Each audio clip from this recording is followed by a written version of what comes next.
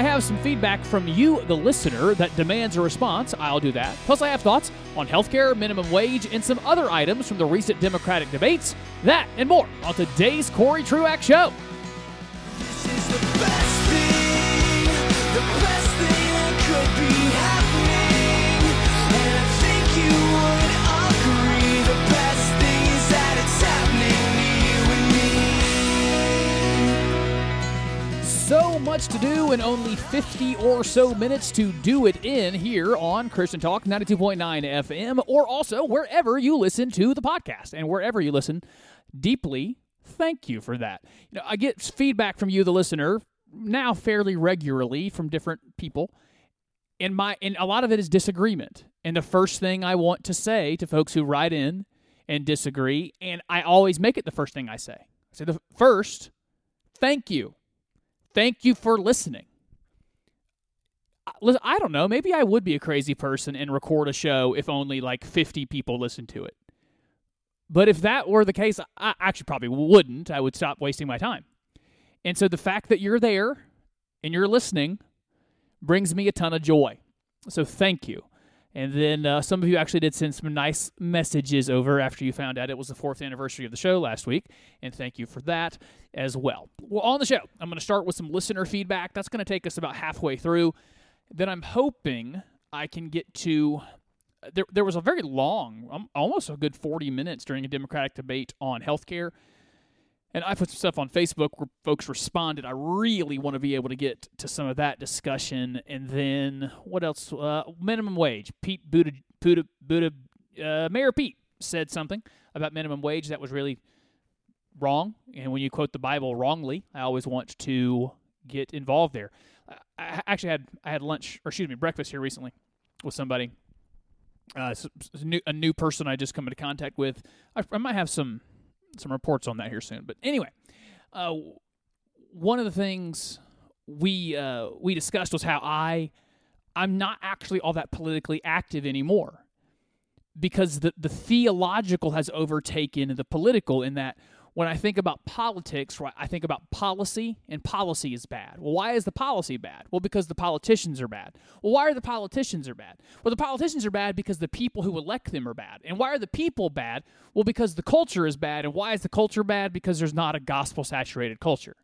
And so wherever the political thing leads, it all leads back to, well, how do we fix it? You fix the people. Until the people are converted, the people are sanctified, the people are thinking biblically, you're not going to get good politicians. And without good politicians, you're not going to get good policy. And so I come alive not necessarily when someone says the minimum wage should be $15 an hour. I think that's a dumb idea. I think we have all the data to determine that's a terrible idea, but I become much more alive when someone says, hey, this bad idea I have, or for that matter, if someone has a good idea and they're using Scripture improperly to make their point, that's where I come alive. That's where I really want to dive in and get heavy, because when you start to, Gary Miller over at his radio, if you have to, dump this word, my apologies, I don't think you have to dump this word, but if you're going to bastardize the Scripture to make your good point or bad point, that's when you're going to get me riled up. And so that's what Pete Buttigieg did. And so I hope we can get to that today. Now, to listener feedback. First, from Wayne. Wayne made a great point. And I am having to issue a correction. Look how humble I am going to issue this correction right now. I said 2 weeks ago that when President Trump said to those 4 congresswomen, go back to your home country, I said, well, that's a problem because they're in their home country right now. And he wrote in to correct me that Ilhan Omar can call America her adopted country, but not her home country. Also, I think I said she was from Sudan, and she's from Somalia, and I'm almost positive I said Sudan. So 2 corrections. That is true. Her home country is not the United States. It is her adopted country, but it is hers now. So she is one of us, but it's not technically her home country. And also, she's from Somalia, not Sudan. So that one was from Wayne. Number 2, Stephen wrote on to me a private message on Facebook. I'm going to read it to you verbatim. He says, I got to find it again. There it is. There's Steven on Facebook. He says, your description of yourself as being deeply flawed is definitely accurate.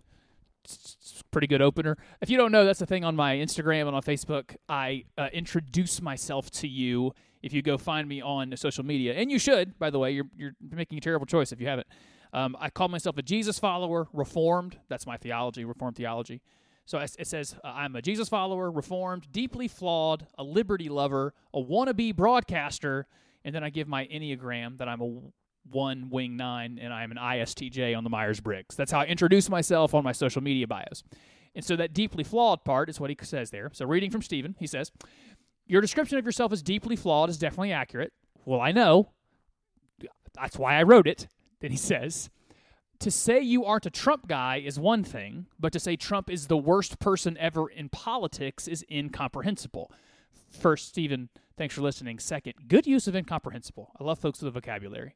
Then he says, for someone who professes to be a devout Christian, I do, you seem to have skipped over several of God's scriptures, like Job 38:2, John 8:7, and 1 Peter 2:13 through 18. You know how a minute ago I mentioned bastardizing scripture? That's part of what I'm going to get into here. So, Stephen, yeah, I'm a deeply flawed guy. Second, Trump being the worst person ever in politics. I don't remember when I said that, but I'm sure I've said it. You're accurate. You're 100% right that I've said Donald Trump is the worst person ever in politics. I have two thoughts on that. One, that's hyperbole. I hope that comes across like I'm trying to make a point that I don't know, like that's the biggest fish I've ever seen when someone catches a fish or something like that. Like it's not actually the biggest one. And he's not actually the worst person ever in politics. That's true. But I'm trying to make a point that he's a very, very bad person. He's one of the most acidic, one of the most acerbic, one of the most damaging people that's ever entered our politics. And his personal morality is terrible as well. But no, like anyone who was ever for slavery, yeah, they're like worse than Donald Trump, okay? I gotcha. There's been other people in politics. There was like a Louisiana Senator, Vitter, who apparently like for years was having affairs with prostitutes and hid that stuff. And then he had some other, like there was a bunch of things with Vitter. I could argue that Charlie Rangel was a worse person than Donald Trump. Like, yeah, there are some people, I guess if you add it up, could be worse.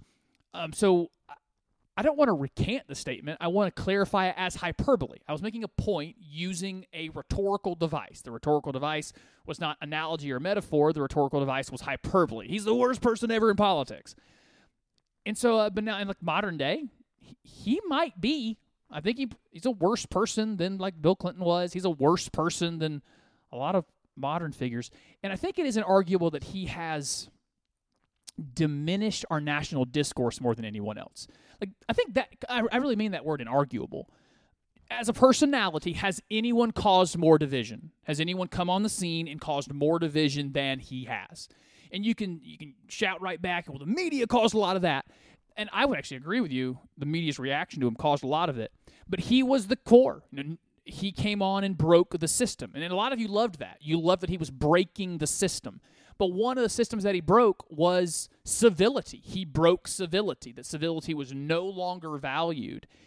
And so he may not be the worst person ever in politics, but I would argue he might be the person who's had the worst effect on our politics because of what he's done to the American psyche over how he behaves and treats people. That he's turned a bunch of people into hypocrites.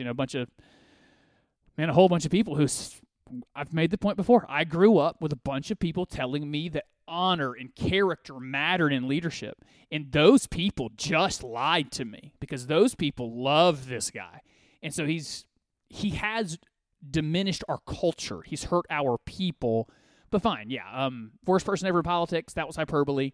And so I'll clarify that. Now, specific to the scriptures, though, you gave me Job 38:2. I looked it up. The verse says, who is this that darkens counsel by words without knowledge? So I think you're saying I'm giving out advice and saying things, but I don't actually have knowledge. This is something God said to Job. Like, this is after, like, Job is like, God, all this stuff has happened to me, and I was really well behaved, and I did all the right things. Like Job is struggling with one of the fundamental questions of life. This quote, why do bad things happen to, quote, righteous people or good people?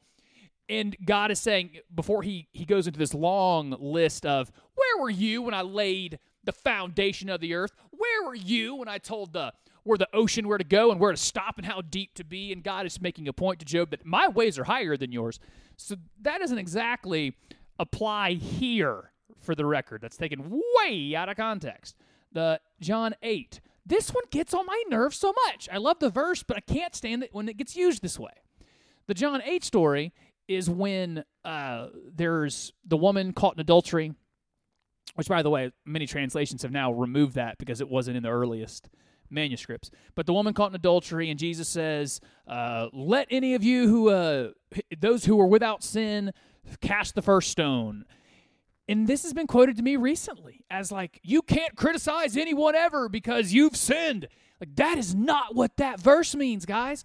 And if it does, if that's what you think it means, then you necessarily mean the Bible contradicts itself like crazy. Because Jesus, just a couple chapters later, he says, judge righteous judgment. Like half of Paul's letters is him throwing the first stone. He is judging Philippi and Galatia, the churches at Thessalonica. Like, he is judging them like crazy. He is casting stones. Like, and he's got sin. That's what Paul has. Peter is writing a book of comfort when he writes 1 Peter to persecuted Christians, but he also judges them. Like, if you think the verse, don't cast the first stone if you ever sinned, means never criticize anyone ever, you have invalidated the New Testament. What do you think Moses did when they came down the mountain? We got a bronze calf. We got a bunch of people worshiping it, and he pronounces judgment on them, and he puts it into like he grinds it up. People have to drink it. It's all gross. It's punishment. Someone should have looked at Moses and said, you've sinned. Like, you've sinned a whole bunch. You killed a dude. And don't you cast the first stone at us. Obviously, that's not what that verse means, everybody. And I'm trying not to be a punk here to Stephen, because Stephen was kind enough to write in. And I'm not yelling at him. I'm yelling at everyone who does that. It's a weird verse to use that way. And then finally, 1 Peter 2. The last verse was, be subject for the Lord's sake to every human institution, whether it be the emperor as supreme, as to governors. For this is the will of God, that by doing good you should put to silence the ignorance of foolish people. Live as people who are free, not using your freedom to cover up for evil. Live as servants of God. He says, honor everyone, love the brotherhood, fear God, and honor the emperor. So, and you can apply that absolutely to governments. Just, it says emperor. You don't need an empire for this to apply. So yeah, give honor to the governments that God has ordained on earth.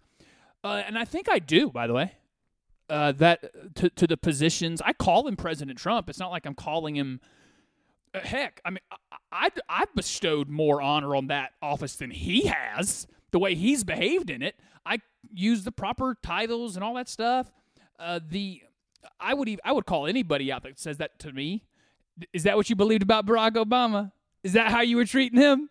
Were you all about quoting 1 Peter or 2 Peter? No, I think it's 1 Peter. About honor the emperor, and you were showing him all kinds of deference? Or is it because now you really like the guy in the White House? I told you what you'll rile me up doing. I barely care about politics in this election.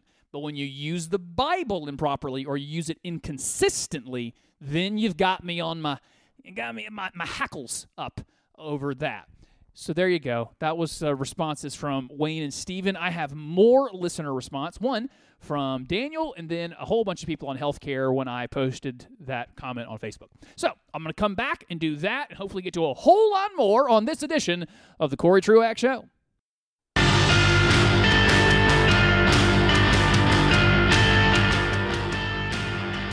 I think we're going to be able to get into this healthcare discussion a little faster than I anticipated. I will tell you why in just a moment. But first, hey, will you do me a favor? Could you go like the show on Facebook? If you look for me, Corey Truax, there's a Facebook fan page. If you'd go like that, that'd be helpful. Also follow along on Instagram and Twitter. Look for me, Corey Truax. You will find me there. And I believe I failed to introduce myself properly in the first segment. After 4 years, you'd think I knew how this works, but I guess not. So let me remind you. My name's Corey Truax. I'm dedicated to smarter and deeper and better talk about everything here on the Corey Truax Show. I'm also the pastor for teaching at Beechwood Church. Beechwood is in Greenville, South Carolina, and meets at 10:30 on Sunday mornings. You are cordially invited. So what occurred to me on this global warming question is I got the question before last week's episode. And so me and Nathan sat down in the bonus podcast and talked about global warming. And so I'm going to make this really quick because it was just last show that I talked about it. But Daniel really just wrote in and said, I've never really heard you talk about it. Like, what's your global warming take? And my global warming take is as follows. I accept math, and math says that the globe has warmed over the last several decades. I accept the general, it's not a total consensus, but the general consensus that mankind has had some large effect on it. I don't know, in between 25 and 50% maybe. I am quite skeptical that it's going to be as catastrophic as many have said. And then my big takeaway is my preference is not to spend trillions of dollars to prevent it. My preference is not to spend or to harm our economy, and which hurts people, by the way. When you hurt the economy, you hurt the people. With really bad energy regulations, my desire would be to use our incredible scientific and engineering minds to respond to it. Not try to fight it, not prevent it, but recognize, all right, it's happening. What do we got to do? What seawalls do we need to build? What more genetic modification do we need to our food? In the third world, what are we going to need to make sure that they got what they need when the climate changes? What kind of migration is going to happen? Can we predict the migration patterns from coastal areas inland? How's that going to affect our resources? Like, let's just figure it out. I don't want to wreck the economy through carbon taxes and wreck people's jobs through regulation on the energy sector. I'd rather just respond to the effects of climate change. So that's my climate change take. Thank you, Daniel, for the question. And then here we go. I posted on Facebook, which is a terrible idea. In this industry, I'm a wannabe broadcaster, not a real broadcaster. In what I want to be doing, some of the experts have even said, man, you got to get back to posting on Facebook more. You got to do more social media. And I got sick of it. I love Instagram because it's happy there. Instagram is just a naturally happy place for some reason. But Facebook, it's like a constant comment section. Like, it's just a lot of stupidity out there on Facebook. But, I mean, I'm out there. I would love for you to follow along, send a friend request over, like the Facebook fan page. But I was watching night one of the Democratic debates, and I put out there that a bunch of things about healthcare, and people responded to the tune of over 50 comments, and it could have been more. But I don't know. I stopped commenting. I stopped responding to people. I should do more. I actually made a rule almost a couple years ago. I stopped responding. If some of you follow on Facebook and you see people comment a mean thing or a disagreeable thing and I don't respond, it's because I don't want to. I have other things to do. But I idiotically started some comments, and so we ended up with over 50. And here's what I said. I was watching the Democratic primary, and I kept hearing Bernie Sanders say that healthcare was a human right. It was a human. And everyone was calling it a human right, just declaring it a human right. And talking about healthcare in general. So I posted this exact thing, and I want to give you some responses. What I posted was, all of the following are simultaneously true. So everything I'm about to say is true. Healthcare is not a human right. The American healthcare system is backward. 3, the European and Canadian systems are also backward. 4, universal healthcare or Medicare for all will cost literal trillions of dollars in a matter of 2 or 3 years. 5, American insurance companies are in a corrupt, inefficient business. And 6, prescription drugs are more expensive in the U.S. for some good reasons and then also some bad reasons. Because one of the other things they were doing was attacking prescription drug companies like they're the worst people in the world. Here they are creating drugs that make our lives better, and then they're getting attacked like crazy. I, for one, am thankful for the prescription drug companies coming up with ways to treat blood pressure issues and anxiety and all the stuff they treat, and diabetes, and the way they come up with other treat epileptics. Like, thanks, prescription drug companies. Thanks for coming up with solutions to our giant health problems. But no, we attack them like they're the worst people in the world. So that's what I put out there, and sheesh, there's a lot of disagreement on some of those things. So before I start into it, I want to be careful about my tone. My big brother, who's also my pastor, gave me counsel on this topic. He said to me that I don't talk about it with enough compassion. So let me fix my tone. Let me fix my face on this, because I am very passionate about the healthcare topic. I actually do think I think it is our biggest problem. It's affecting all of our lives in ways that I think people don't even see. One quick aside to make this point, and we'll keep going. I saw a study last week that said 46% of millennials, so less than half, but still too many, 46% of millennials are getting financial help from their parents regularly. So we're talking about people my age. I'm 33, and a little bit older than me, so mid-20s to mid-30s. There are adults who have either financial mismanagement, or maybe there's some genuine need in a bad situation, but not 46%. 46% don't have uniquely bad situations. That's just some mismanagement, maybe some wage issues, and they're getting help from mom and dad. I'm not trying to shame you if you're part of that 46% and you're listening to me. But I am also, I don't want to let you off the hook totally. What I have found for a lot of folks my age is we don't live within our means. We think we deserve some stuff we don't deserve yet. Some vacations and some cars and some experiences and some luxuries that we have not earned yet, but we want them now, and so we spend our money stupidly, and then mom and dad have to bail you out. Now, I'll even say it of my own situation. I am obviously totally independent of my parents at 33, but my dad sometimes is randomly generous. Sometimes he's just like, hey, I don't remember what I was doing. He just rode up to my house, and he gave me a check for $1,000, like, I don't know, a year and a half ago. He was just, hey, man. He said some nice things because my dad's great. And that $1,000 was not, I guess, technically needed, but it was helpful, obviously. But it was, I never asked him for it. And I wasn't in any need of it. It was just that was just generosity. That wasn't help. That was a generous gift, right? So I look out at that world where 46% of millennials are still getting money from their parents regularly, but one of the reasons that's happening is because of healthcare. They would be making more money if it were not for our backward, terrible, stupid healthcare system that's sucking up a lot of their wages, sucking up a lot of the overhead in their companies, so their companies aren't able to give them raises at the same rate we've had in previous eras in the economy. The entrepreneurs that I know that are my age running into all of the regulation around the healthcare you have to offer once your business gets to a certain number of employees. Like, it's affecting the economy more broadly than just healthcare is too expensive in the United States. Like, it probably is our biggest problem.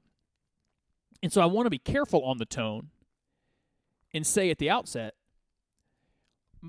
I understand I come across harsh sometimes, but my heart is this. My heart is what is best for the people. And what I think is hard for a lot of people to recognize is freedom is the best. The best thing for people is to be free. And we have 200 plus years of evidence in the American system that where parts of the economy have been left to freedom and market forces, we've gotten great things. It's actually been the best for people. And we love people. We want the result that's best for human flourishing. And I've just seen the market, the free market system, be the best for people over and over again. There's not a better place to be a human than in the United States of America. And that's because we've been so free market. So, with that tone set, Let me try to see if I can maintain that tone and take the first thing. There were several people on the feed who wanted to make the contention that healthcare is a human right. I've explained this a few times before, so I'll go fast because I don't want to bore you if you remember what I said. Words do have definitions. And you can call healthcare a good thing. You can say healthcare, if you have the ability to help someone in a dire situation, you should, especially from a Christian perspective, and you should even do it without any expectation of compensation. Like you can say that. But the thing you can't call it is a right. A right is something inherent in your humanity.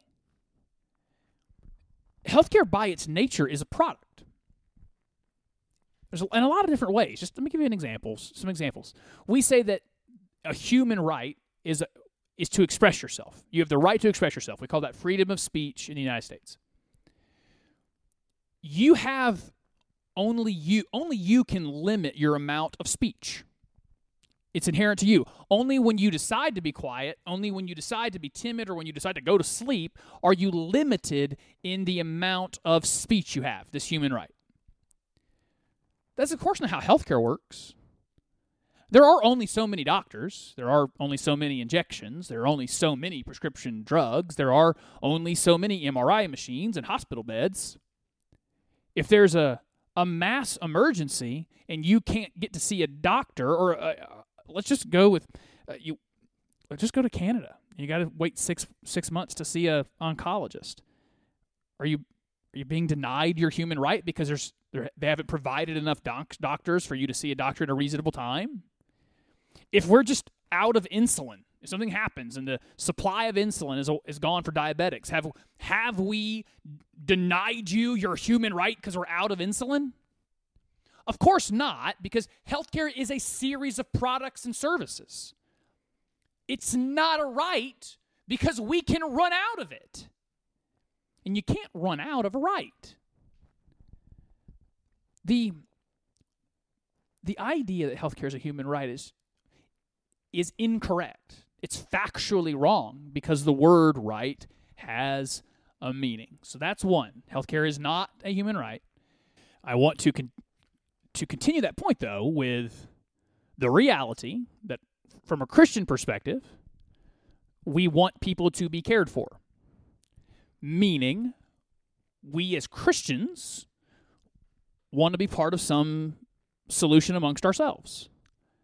Being generous where we can be generous. Being a voice for better policy. Then I'm going to give you some policy ideas at the end of this. Our heart is that we want to see people taken care of. Just because it's a good thing, though, doesn't mean it's a right. Because it's a desirable thing doesn't mean you're entitled to it. A person on that Facebook feed asked, what if it becomes a life or death situation? Is it someone's right to be cared for? It's a moral good. It's a moral good for someone to be cared for. If you have the ability to save somebody in a life and death situation. But here we are with this broad idea of healthcare. I mean, we're talking about tests for strep throat down to this person is bleeding from their femoral artery. Should we care for them, and should it be free? Maybe we should all grow up and recognize the nuances and the difficulty of a lot of those discussions. This now leads to the next point, that the fantasy world that Bernie Sanders and Elizabeth Warren, all of them introduce, that's not good for people because it is fantasy and it does not work. It diminishes quality. This is another thing we have to understand about healthcare. In healthcare, you can usually choose 2 out of these 3 when it comes to a healthcare system broadly.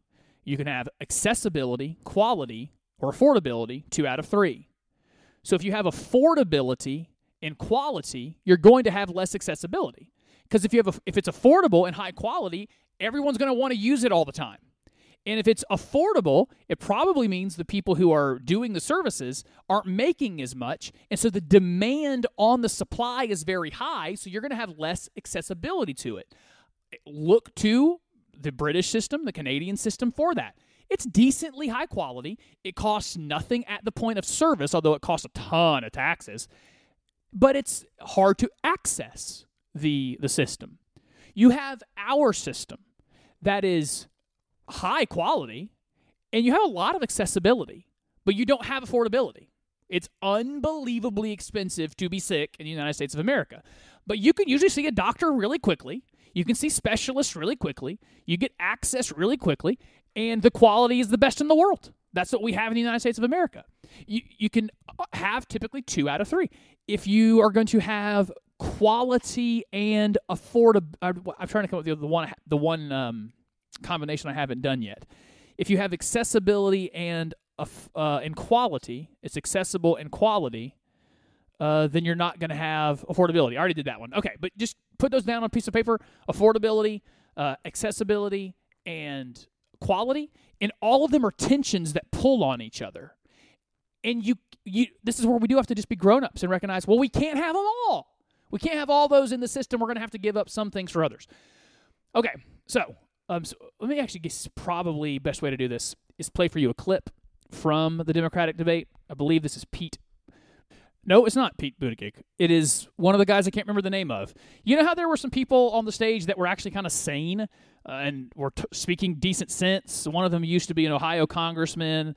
One of them was the governor of Montana. I think his name was Bullock. Like, they actually understood math, and they weren't living in a land of unicorns. One of them went after, I think, it was either Warren's, Elizabeth Warren's Medicare for All plan. So this is a Democrat with some common sense going after that very bad idea. Harris is my friend as well, but I have to say, if we can't admit tonight what's in the plan, which is banning employer-based insurance, we're not going to be able to admit that when Donald Trump is accusing Democrats of doing that as well. We need to be honest about what's in this plan. It bans employer-based insurance and taxes the middle class to the tune of $30 trillion. He's just right on that. It happened to that was actually to Kamala Harris. It happened to the previous night to Bernie Sanders, where they were saying, you're going to have to tax everybody like crazy. You are saying people that have insurance they like right now, they will lose it to go into just a big group. This is, like, let's all be adults and recognize they're right, that's how that's going to have to work. And I promise this. Actually, look, I'm gonna keep backtracking. That same guy the previous night, I think it's John Delaney. He gave that great anecdote where he said he asked all of the hospitals, or not all, he asked a lot of hospitals, if you're all getting paid the government rate, the Medicare, Medicaid rate for all of your services, what would be the consequence? And they said we'd go out of business. We'd shut down. And that's just true. They would, because the government system's already a failure. Before we put all 320 million of us on it, it's already a failure. If you want to be paying less, we should also recognize you're going to get what you pay for. When you diminish the cost, you often diminish quality. Like, we can make it more affordable and still have a great system. It's a broken system, but these ideas aren't realistic. They are fantasy. And that was one of the weird parts of that debate, is you had the fantasy people that don't live in the real world, Kamala Harris, Elizabeth Warren, Bernie Sanders, and then you had some Democrats that actually understood the planet and how economics works, and that not everything is monopoly money, and you can have all the best intentions, but your intentions can be dumb. There were your intentions can be good, but your results can be dumb. That is a couple of Democrats on that stage. When we come back, I have a couple more thoughts on this healthcare thing. I think I want to get into minimum wage if I can. And also one candidate, Marianne Williamson. I think she is doing something unique that needs to be discussed. We'll do that and more when we come back for the remainder of the Corey Truax Show.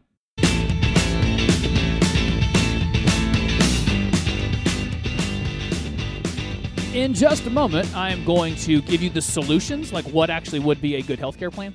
But first, I'm holding you hostage until you've liked the show and reviewed it and rated it wherever you listen on the podcasting apps, until you've taken some action and you've written to the show at CoreyTruaxShow@gmail.com, or you're following on Instagram, or send me a message on Facebook or something. I'm just not going to do the show. I'm quitting right now. 3, 2, I'm just kidding. For real, though, go do that. Go let me know your thoughts. I'd love to know what you think about what I think. You can also use the Anchor app. If you download that on your smartphone, you can send me a voice message and play it. By the way, also, I'm out on Marco Polo. Oh, boy. Corey, this is a terrible idea. I'm going to do it anyway. Hey, I'm on Marco Polo. It's an app. It's a video messaging app. I use it to talk to people, like in my personal life. But it has very high-quality audio. And so if you want to tell me something on Marco Polo, like, I can't promise you I'll respond, but if you have thoughts on something, I would love to play it on the show.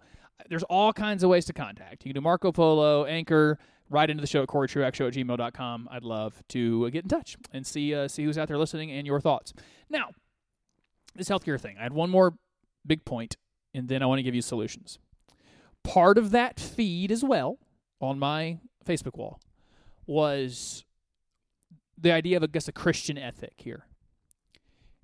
And the Christian ethic would be what is the best for people. What's the best for humankind? And my argument would be the best for humankind would not be Medicare for all. We're going to get diminished quality will go down. Our accessibility will go down if we do a Medicare for all system. Now, in our current system, it hurts people. People are broke because of it. It needs reform. But the Medicare for all, let's just have the government do it all, let's just raise everybody's taxes.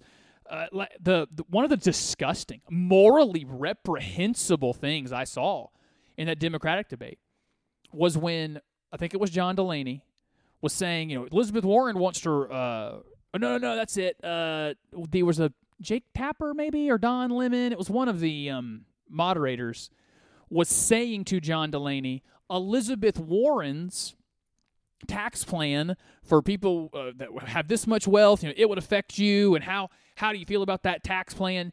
And when they were saying that to John Delaney, Elizabeth Warren rubbed her hands together like a villain, like she couldn't wait to get her hands on his money. That's immoral. It's reprehensible that she behaved in that way. It's not funny.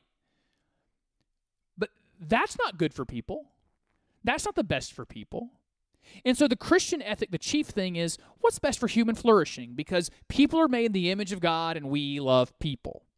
And that doesn't mean all people, by the way. So you don't get to hate the people that disagree with you. If you look at a group of people, my anti-Trump folks, I'm with you. I don't like the guy. I don't like him at all. But if you look at the Trump supporter and you hate them, you got a problem. You're not living in the Christian ethic. If you're a Trump thumper and you love him more than you love the Bible, well, of course you have a problem. But if you love the guy and you look out at the left and you look at those progressives and how you want to destroy them, yeah, you got a problem too. Because they're people. They're not just your political enemy. They're human beings.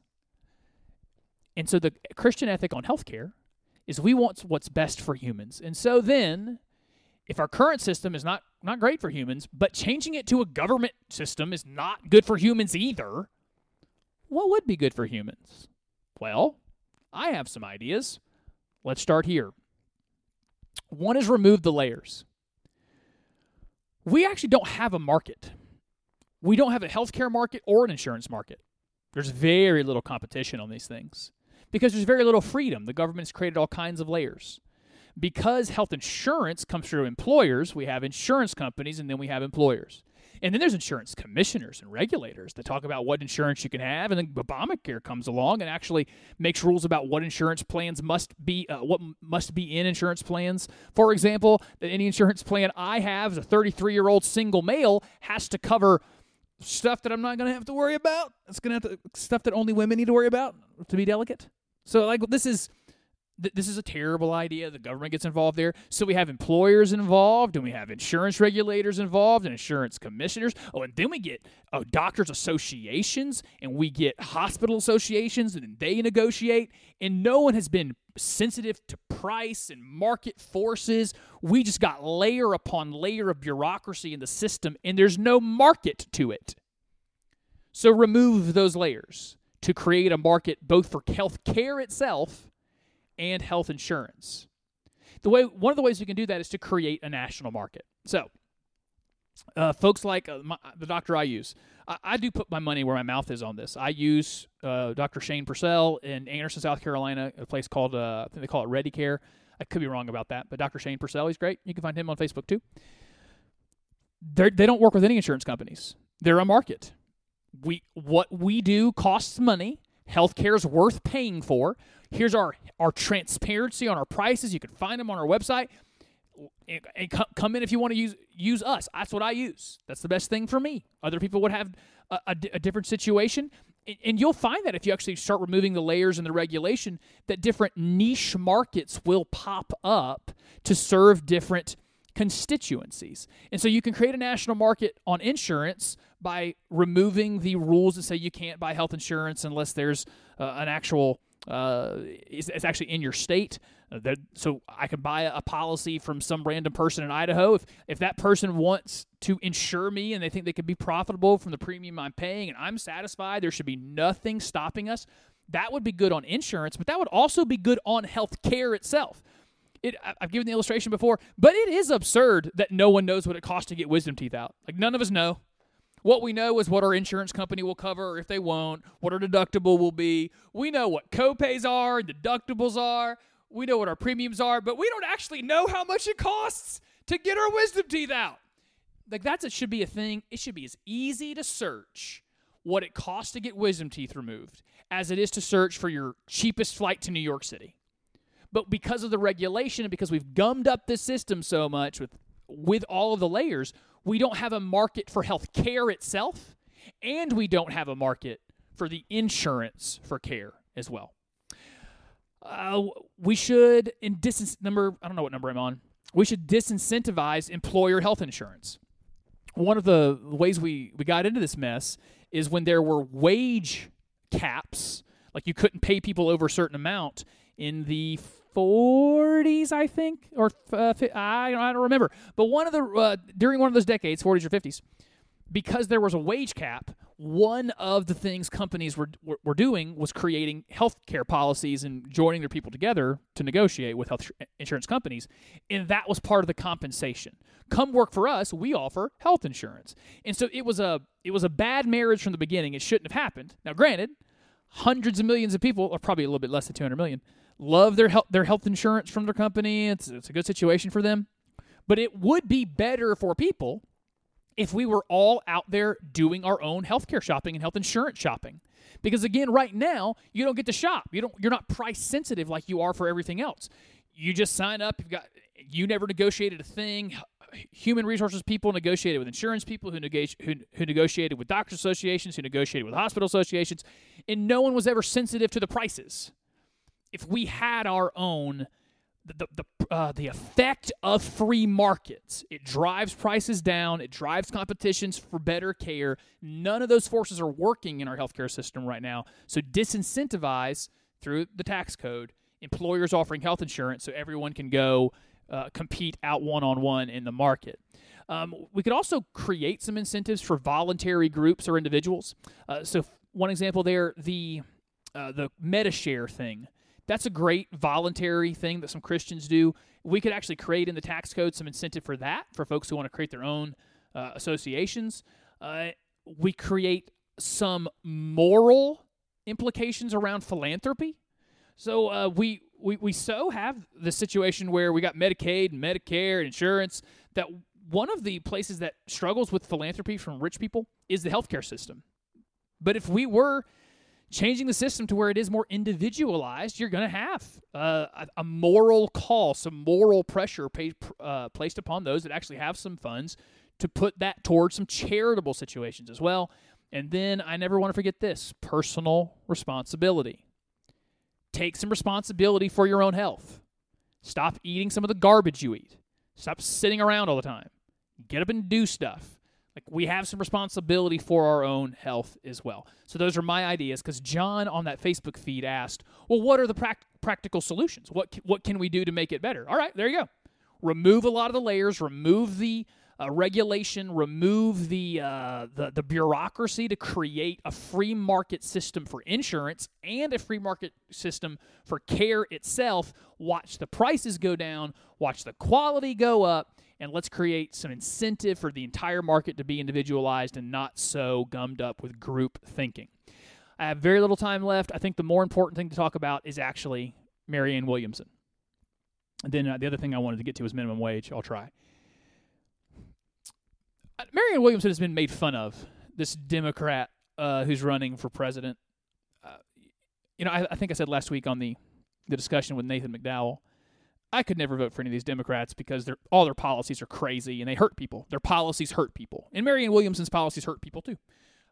She's a Bernie Sanders, Elizabeth Warren Democrat. It's very far left, very big government, very much against the individual right. And so, obviously, I'm not going to vote for the woman. I'd love to have her on the show. But she is doing something different than what everyone else is. And I wouldn't be surprised if she's not the Carly Fiorina of the Democratic race. Carly Fiorina got a bunch of attention during the 2016 cycle. The person that Donald Trump said something was wrong with her face. I can't remember what he said to her, but he called her ugly because, he's such a high-quality person. But Carly Fiorina had a moment. I think Marianne Williamson has something there for this reason. The things I've been talking about mostly today are how Democrat policies are bad. The healthcare policy is disastrous. If we got into minimum wage, it's a dumb idea. Their ideas are bad. And if they're trying to make practical arguments against the president, they'll lose. Because the practicality is that the economy is good, that there's generally peace around the world, that we don't have any, we don't have conflicts with foreign powers. Practically, life's okay. And if you got Elizabeth Warren and Bernie Sanders and that group, Joe Biden trying to make practical arguments about raising taxes and reinstituting a lot of environmental regulation, they'll lose. But Marianne Williamson is up on stage constantly going to the moral question. She gets made fun of for talking about dark forces, dark psychic forces, but I think it does connect with some people to the extent that I feel like she actually is left-wing. She's almost left-wing Trump. That she's speaking to something deeper.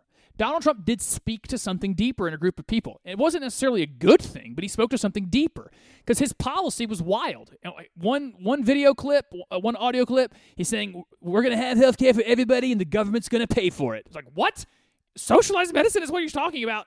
But none of his people cared because he was speaking about something deeper. He was speaking about corporations that were, well, I guess it's Bernie that talks about greedy corporations, but Donald Trump talked about greedy corporations too, and talked about draining the swamp. Like it was a moral argument, even if he was an immoral messenger. And so the other folks are talking about practicality and technocratism. And Marianne Williamson is very interestingly talking about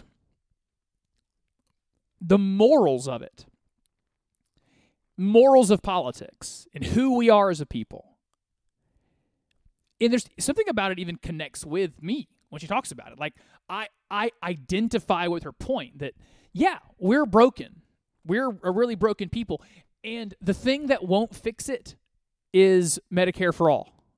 And the thing that won't fix it is higher taxes. But also, my free market plan for healthcare won't fix it, and lower taxes won't fix it. Because our problems are greater than the technocratic. Our problems are greater than the bureaucratic. Our problem is us. We are suffering the consequences, I think, of our incredible success. We